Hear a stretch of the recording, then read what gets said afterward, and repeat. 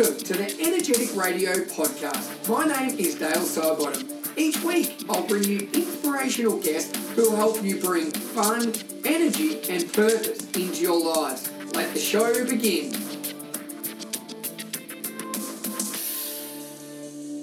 Welcome to episode number 118 of the podcast with Adam Roy Davey. Now, I met Adam last year and we got talking at a conference in Tasmania, and he was talking about, well, it was obviously for education, but then we started talking about other things we've been doing, and I had no idea, but Adam is one of three people behind Dream Team Talk, which is an epic podcast, and now the AFL endorsed it. It is all over Australia to do with fantasy football. Now, if you're not into fantasy football, you don't know much about it, today's going to be a great chat for you to get a little glimpse into it, but also how Adam has turned his passion, or just a hobby that he was doing with two mates. They were just catching up, they were just sharing, they were having a few beers and a laugh, and now it's turned into this massive nationwide podcast and people, like thousands of listeners, join into each week. So talking about how he's taken that and turned it into a income, and how other people can really pursue their dreams and find a hobby that they love, and sometimes maybe turn into a career like Adam has. So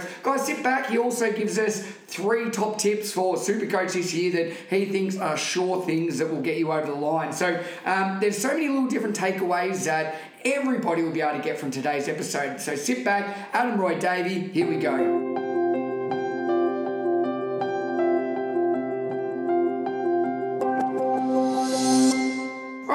Welcome to the podcast. I'm so excited to have Adam Roy Davey. How are you, superstar? Yeah, I'm great, mate. How are you? Yeah, good. Now, it's been, we were fortunate enough to catch up last year, and we had lunch together, mate. We just sort of connected. I'm really excited to have you on the show, mate. Yeah, no, it's good to talk to you again. I think watching you do your thing also connected with me big time, so it was good that we got to have some lunch together. Yeah, it was. Now, you are a teacher, mate, and I know that's what you're doing today, but the one thing, obviously, teaching is a fantastic profession, but the one thing I really want to talk about is I'm guessing it started off as a hobby, but now it's sort of just grown and grown and grown each year from everything I've seen and followed you and everything like that with Dream Team Talk, mate. Do you want to talk how that started? Did it start in 2014?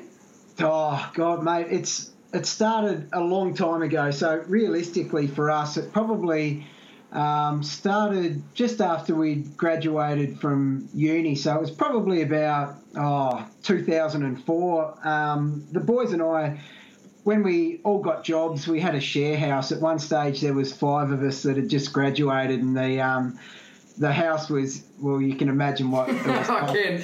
It was like pretty much uni students that had money now, so it was like living the dream there. But there was a group of 3 of us at that stage that we found ourselves through footy season. We just wouldn't stop talking about our dream teams as it was back then.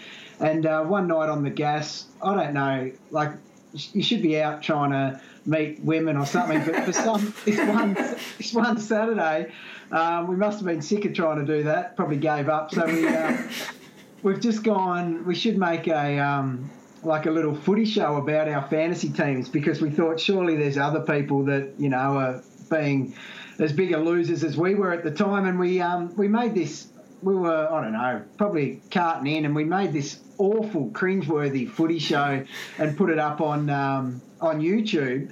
And then over the course of the week, the hits went through the roof and people wanted more. So we kept drinking and we kept filming, and it's evolved into something that's pretty massive and way bigger than we thought it would have. Mate, I love that, and one of the best thing for people listening is just by doing things, you never know where it'll go. So when you started out there, like for people that don't know about Dream Team, we're going to talk about that so they get a little bit of an idea. But were you guys like in the top 100? Did you have really good sides? Well, that's a funny thing. We were solid, and we always have been solid.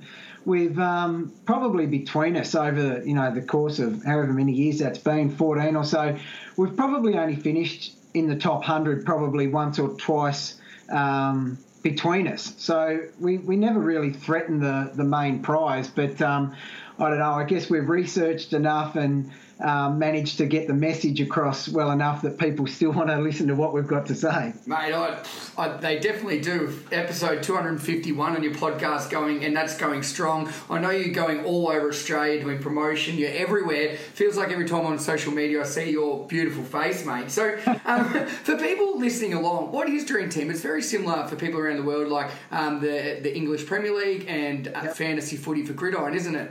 Yep. So those two are massive. So the Premier League is huge, and NBA, NFL, fantasy sports in America are, next level massive. And that's where we're hoping it continue. Like Australia usually ends up following the trends.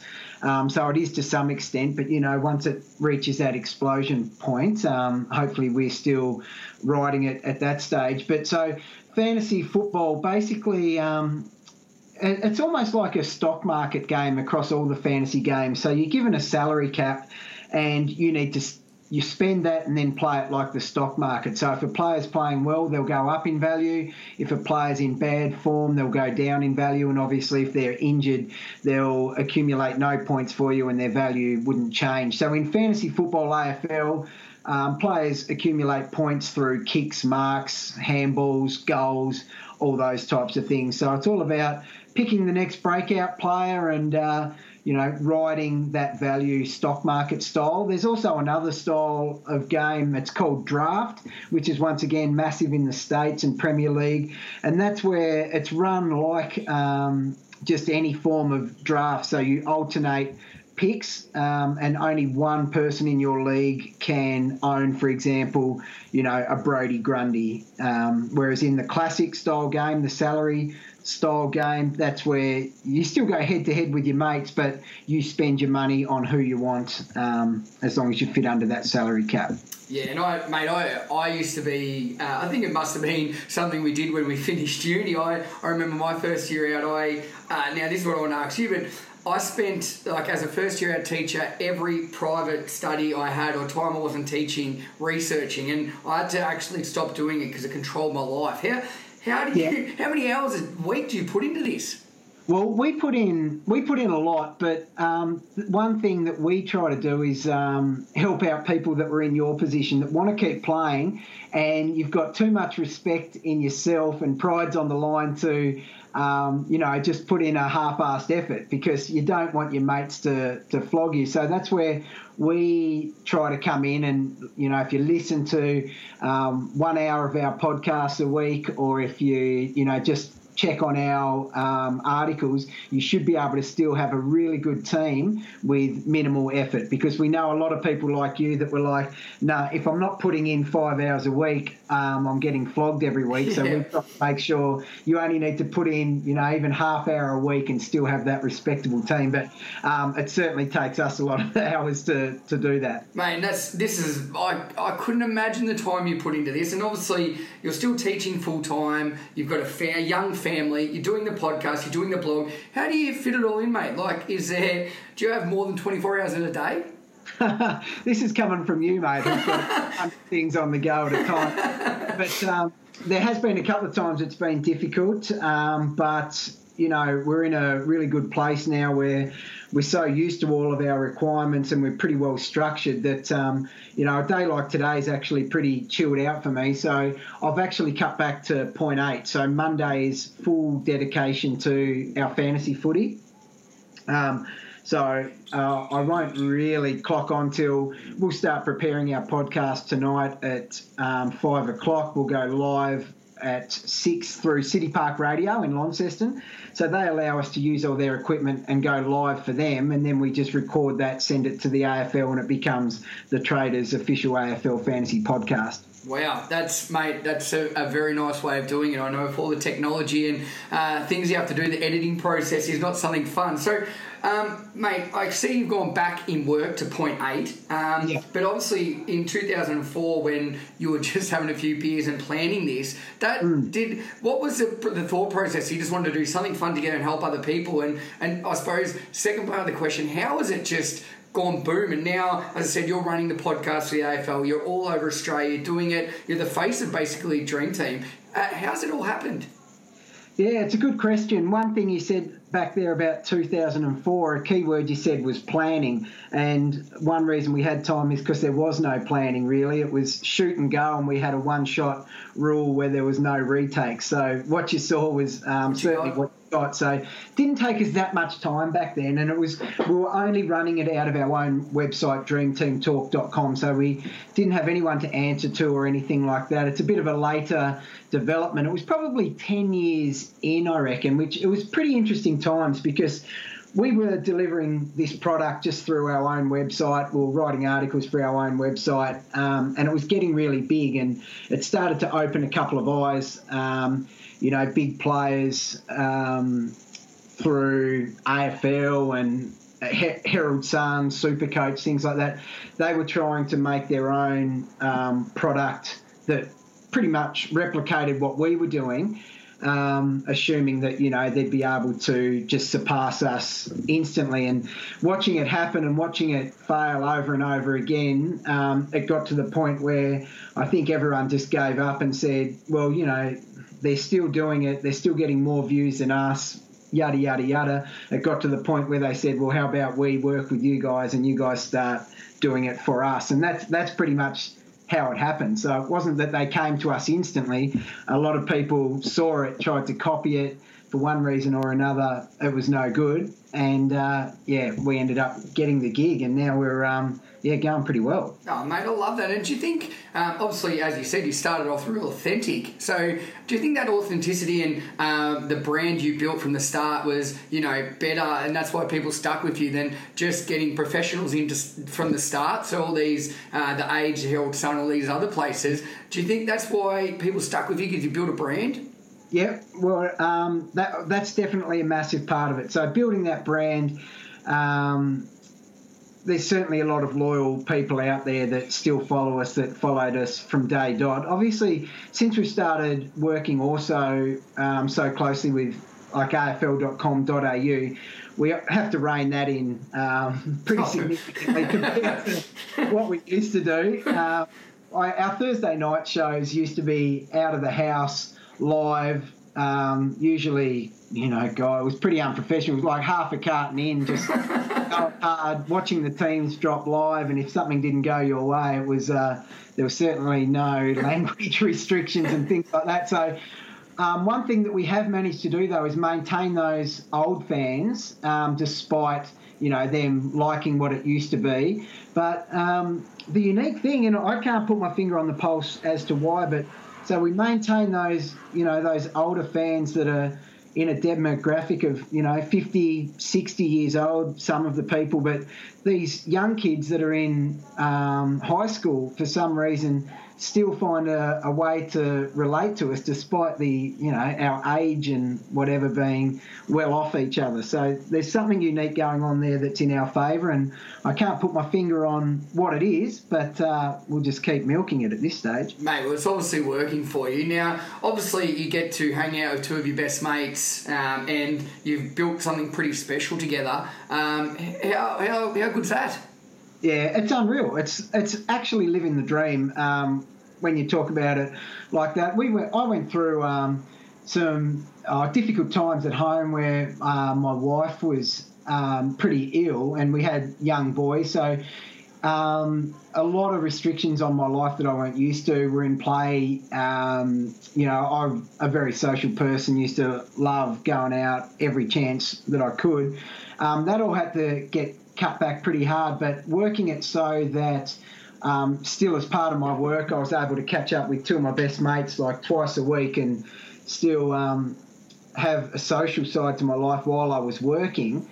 That was pure gold, and now that things are back on track, it's just bloody awesome, really. So we're forced to catch up with each other multiple times a week to produce our content, which is quite often done with a vessel or two in hand still.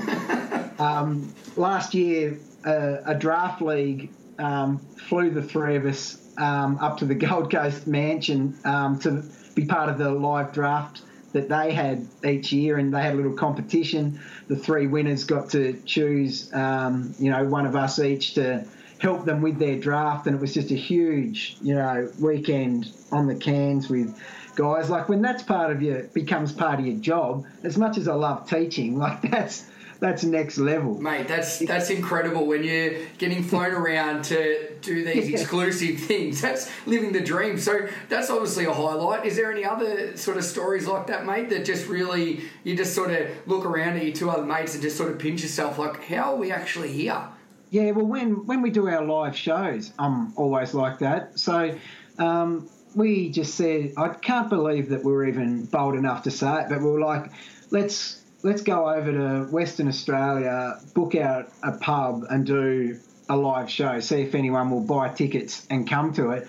And then when we got word that, capacity, which we never thought would be an issue, capacity of 550 or something was sold out, we were like, what the hell? Like, that was a massive pinch yourself moment. And then when, we get down off stage and these guys just throwing pints at you in exchange for a selfie, you're like, what is going on? This is ridiculous.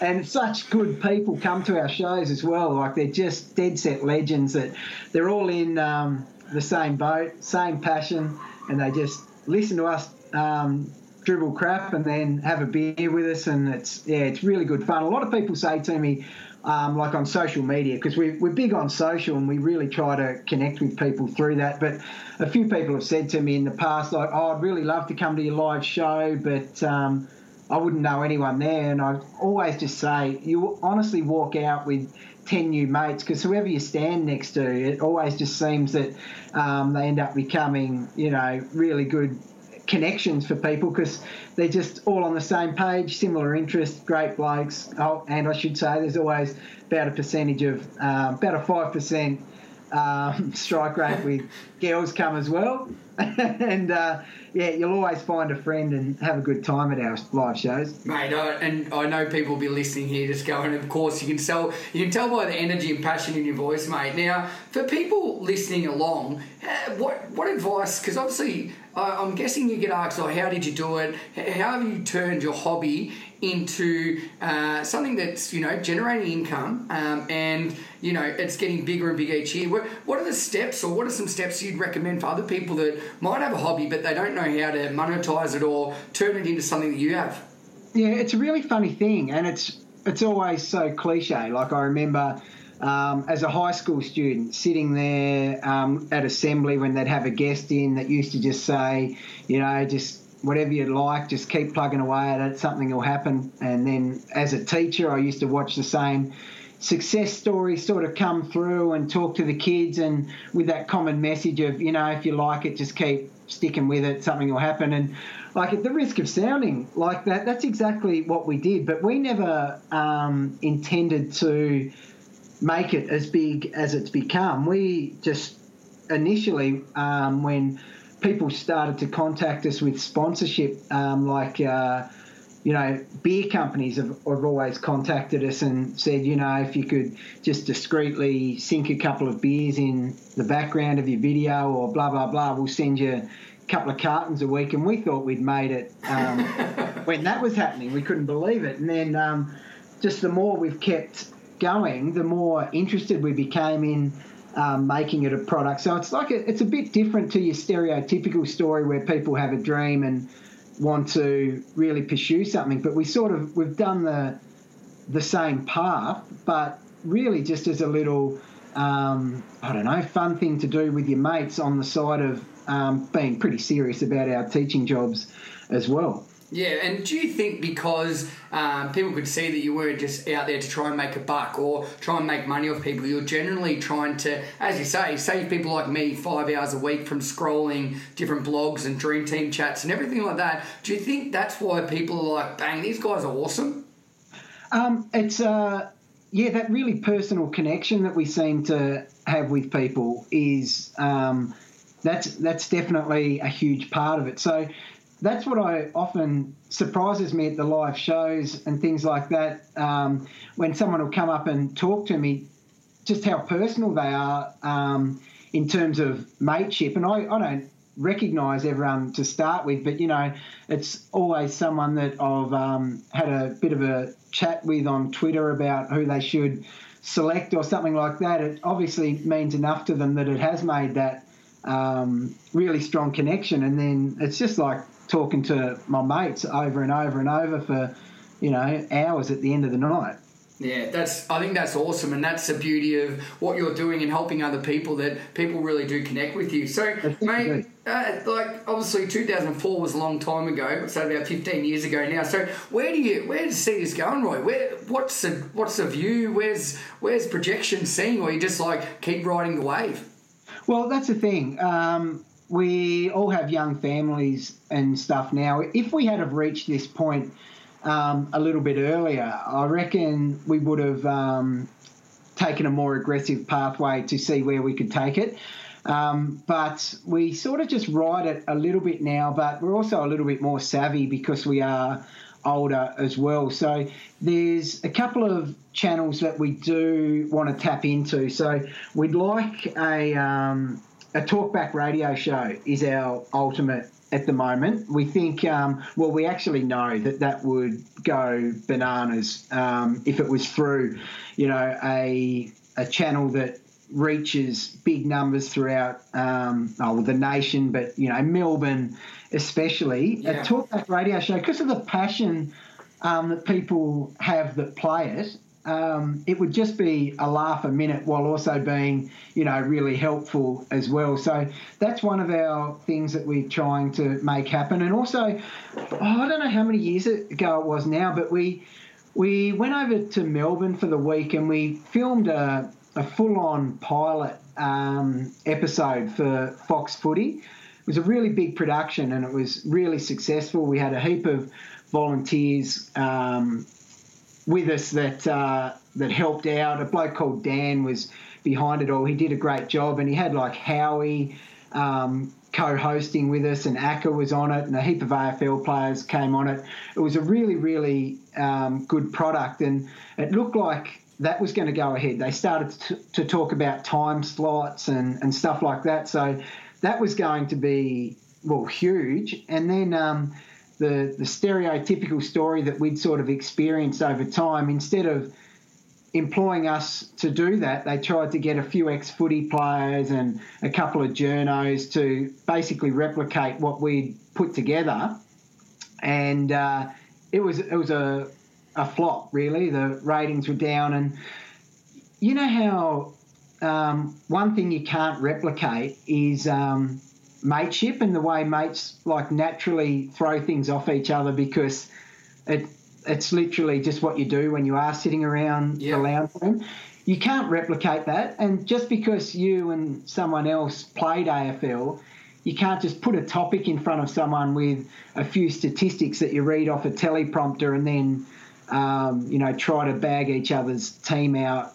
You can't do it with any authenticity, and the fans of the game see right through that. So as opposed to watching ex-AFL players with their, fake banter and reading of statistics, they prefer to watch just blokes like us that ride the wave of being good some weeks and strutting around like a peacock, and then the next week you've been cut down by injuries and bad selections, and you're completely down in the dumps and copping it from your other two mates because you were so up and about the week before. You just cannot script it. You can't replicate it.